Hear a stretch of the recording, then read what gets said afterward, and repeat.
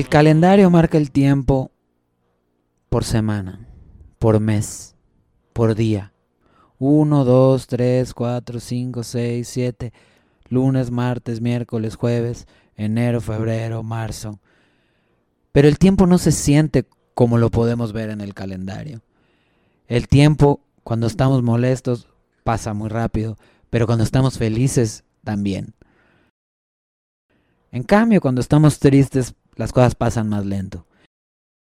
Quizá por eso el silencio es tan difícil de escuchar, porque nos lleva a esos momentos tristes y llenamos ese vacío con todo lo que se esconde detrás del tiempo rápido.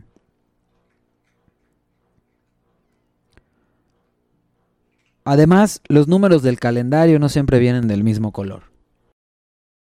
En el que yo tengo pegado en la pared, unos están rojos, otros están azules.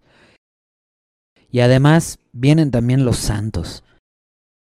Eustaquio, Mateo, Mauricio, Tecla, Señora de la Merced, Señora de la Misericordia, Cosme y muchas otras cosas más. Las abuelas todavía contaban y celebraban los días de santo. Quizá eran tiempos mejores, donde el tiempo pasaba más rápido o más lento, sin importar si estabas tan enojado o estabas triste.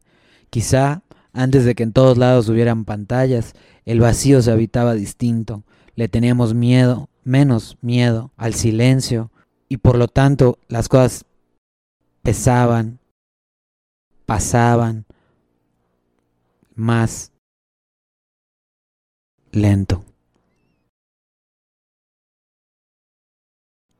Miro el calendario. Rojo, azul. 8, 9, 10, 11, 12, 13, 14. Mayo, junio, julio, agosto, septiembre. La convocatoria ya salió y ya aplicaste. Estás esperando a que por fin llegue el maldito resultado. Pero además tienes otros deadlines que rellenar. Deadlines.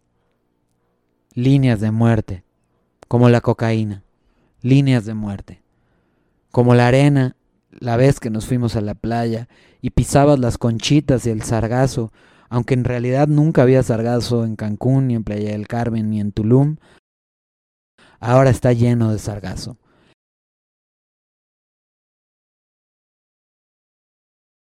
Líneas de muerte. 21, 22, 23, 24, azul, rojo. Yo no entiendo muy bien los santos. Hay unos que eran oficiales, otros que son no oficiales, y la religión como que se desborda.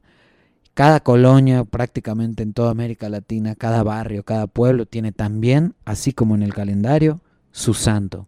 Y en muchas de ellas siguen celebrando la fiesta de cada santo, la feria de cada santo. Y yo no entiendo cómo es que chocan esos tiempos, cómo es que chocan esos calendarios abajo de los mismos números. 26, 27, 28, 29, 30, septiembre, octubre, noviembre, diciembre. El tiempo es una cosa que no entiendo de veras. Yo no lo entiendo, puede ser tan raro. Depende de tantas cosas. Hay incluso gente que dice que el tiempo es espacio y que lo separamos porque nos gusta ponerle nombres a las cosas que no entendemos, pero son la misma cosa, dos lados de una misma moneda.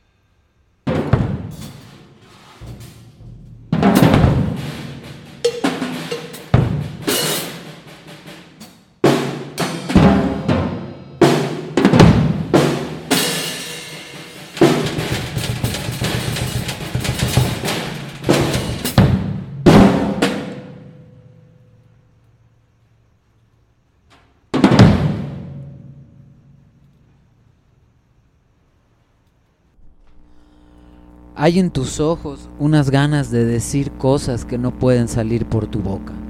Una falta de lenguaje que cuando miro bien no puedo entender porque yo hice un compromiso con las malditas palabras. O por lo menos hice un compromiso con el sonido. Pero los ojos no dan palabras ni dan sonidos, o son sonidos tan suaves que yo nunca voy a entender. Los pezones son como unos ojos. Algunos tienen pelos, algunos tienen puntitos, algunos son pequeños y otros son más grandes. Algunos son morenos, otros blancos, otros amarillos, otros cafés. Pezones hay tantos como ojos, como tantas personas. Hay miles de pares, millones de borbotones de pares de ojos pezones. Y tú no logras decirme lo que me quieres decir. Entonces te miro.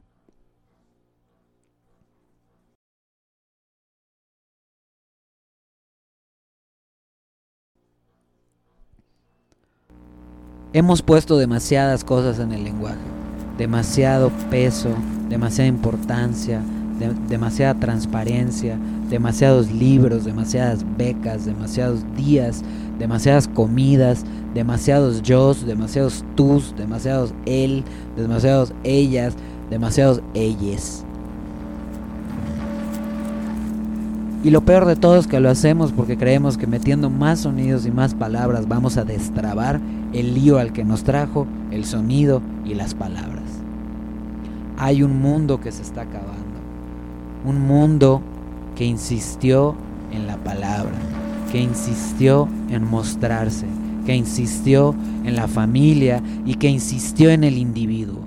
Quizás ese era el problema. Ingenuo mundo.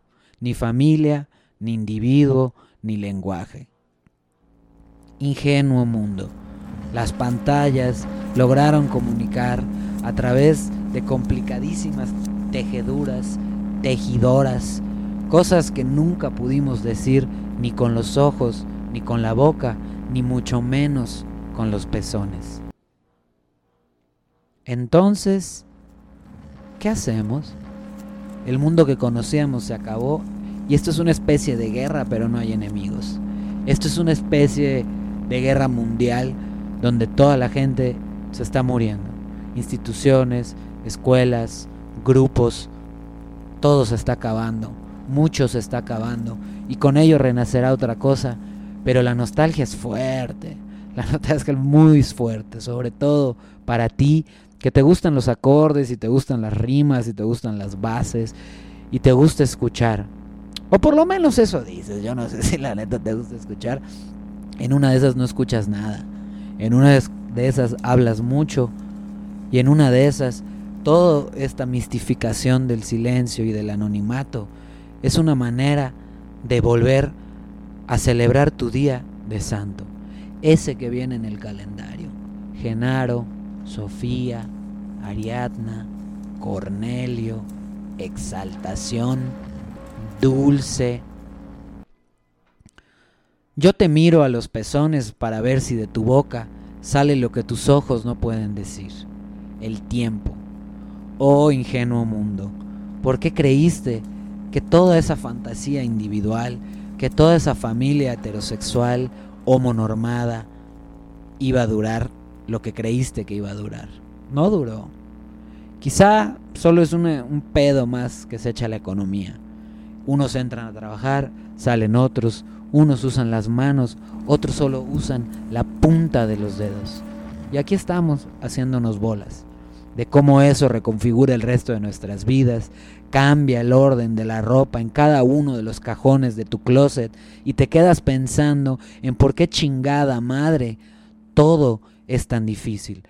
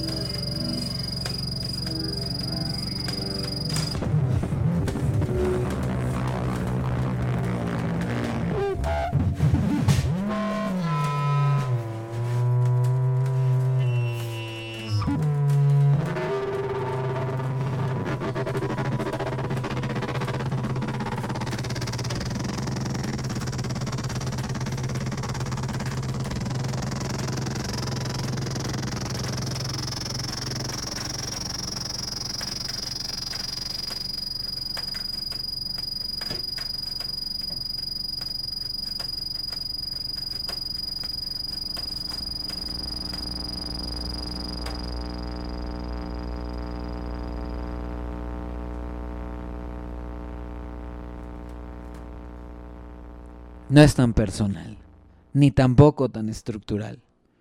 Es más lento, eso sí, pero en el silencio, en el calendario, en el vacío y en toda la muerte que rodea esta maldita mierda que nos pasó sin que decidamos, están pasando cosas que quizás sirvan para ver que mueves un brazo y le pegas a la pierna del de al lado, y quizá esa pierna tenga vellos y puedas aprender a apreciarlos por primera vez. O quizá es una axila, el olor te lo va a marcar.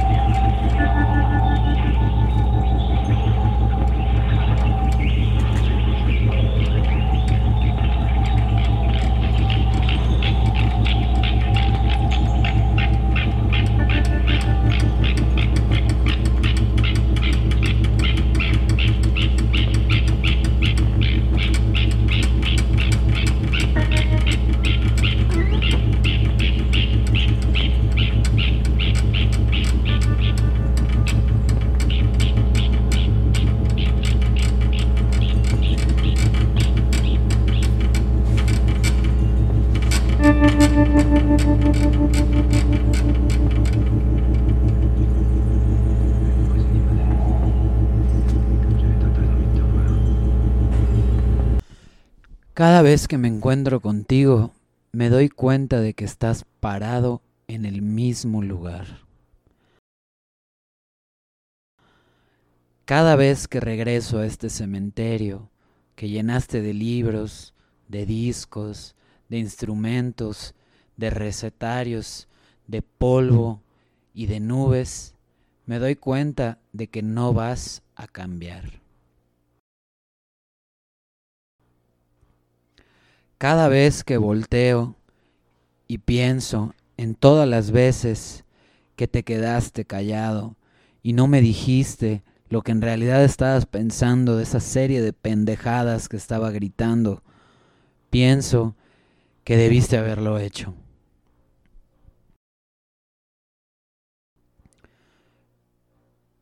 pero la voz es bajita y el tiempo es lento y la noche apremia. Entonces me di cuenta de que quizá estabas en lo correcto. Quizá no debías decir nada, quizás el que debía decir algo era yo, o quizá nadie debía decir nada. Quizá el silencio era mejor, quizá la noche era el momento en el que debíamos quedarnos. Yo decidí irme a mi casa ese día. Y en mi casa bloqueé los mensajes, bloqueé las llamadas y no quise escuchar nada de ti. Porque estaba cansado, porque estaba harto. Y a veces uno tiene que descansar. Tiene que aprender a bajar la voz y darse cuenta que en el volumen bajo, en la pasividad, en el silencio, en la noche y en el polvo, quizás también hay respuestas. No las más fáciles de ver, ni las más inteligibles, pero respuestas. Quizá el silencio es la respuesta, pero quizás es la muerte la que está detrás de ese silencio.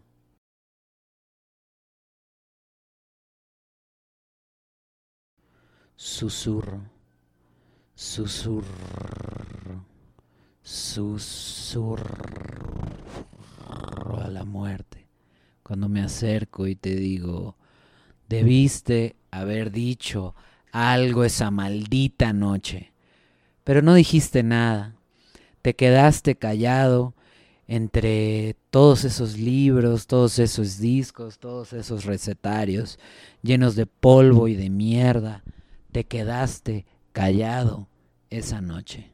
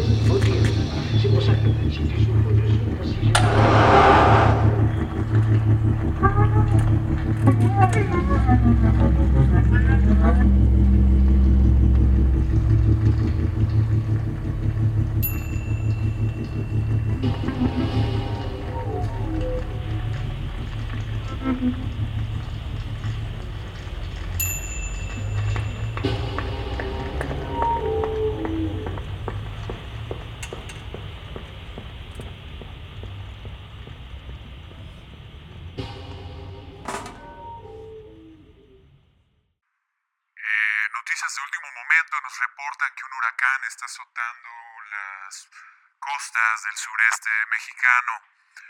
Al parecer este huracán se llama Americanos Europeos. La renta de la gente que vive en cualquiera de las ciudades del sureste mexicano está sufriendo las consecuencias debido a que la renta está aumentando de precio todos los días, además de un maltrato sistemático en el trato laboral. Seguiremos informando sobre la precipitación y el aumento de lluvias de este fenómeno, el huracán de la gentrificación. Buenas tardes.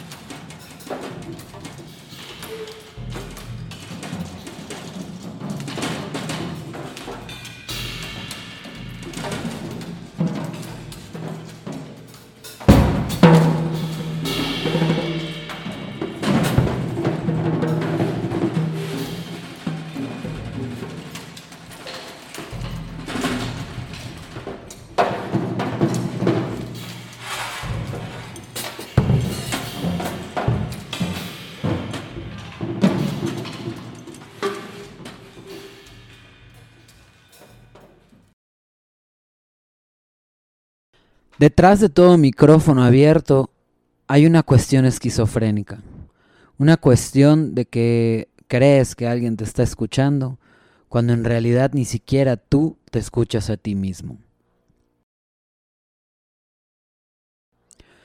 Detrás de cada micrófono hay una noche que no necesariamente es oscura, puede ser brillosa como el día, pero iluminada por la luna.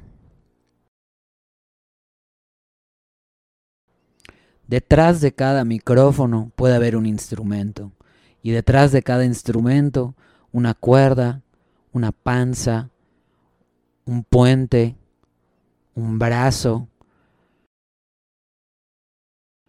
Quizá los instrumentos son nuestro cuerpo, y quizá nuestro cuerpo no necesita afinación, ni necesita escalas, acordes, golpes, vibraciones.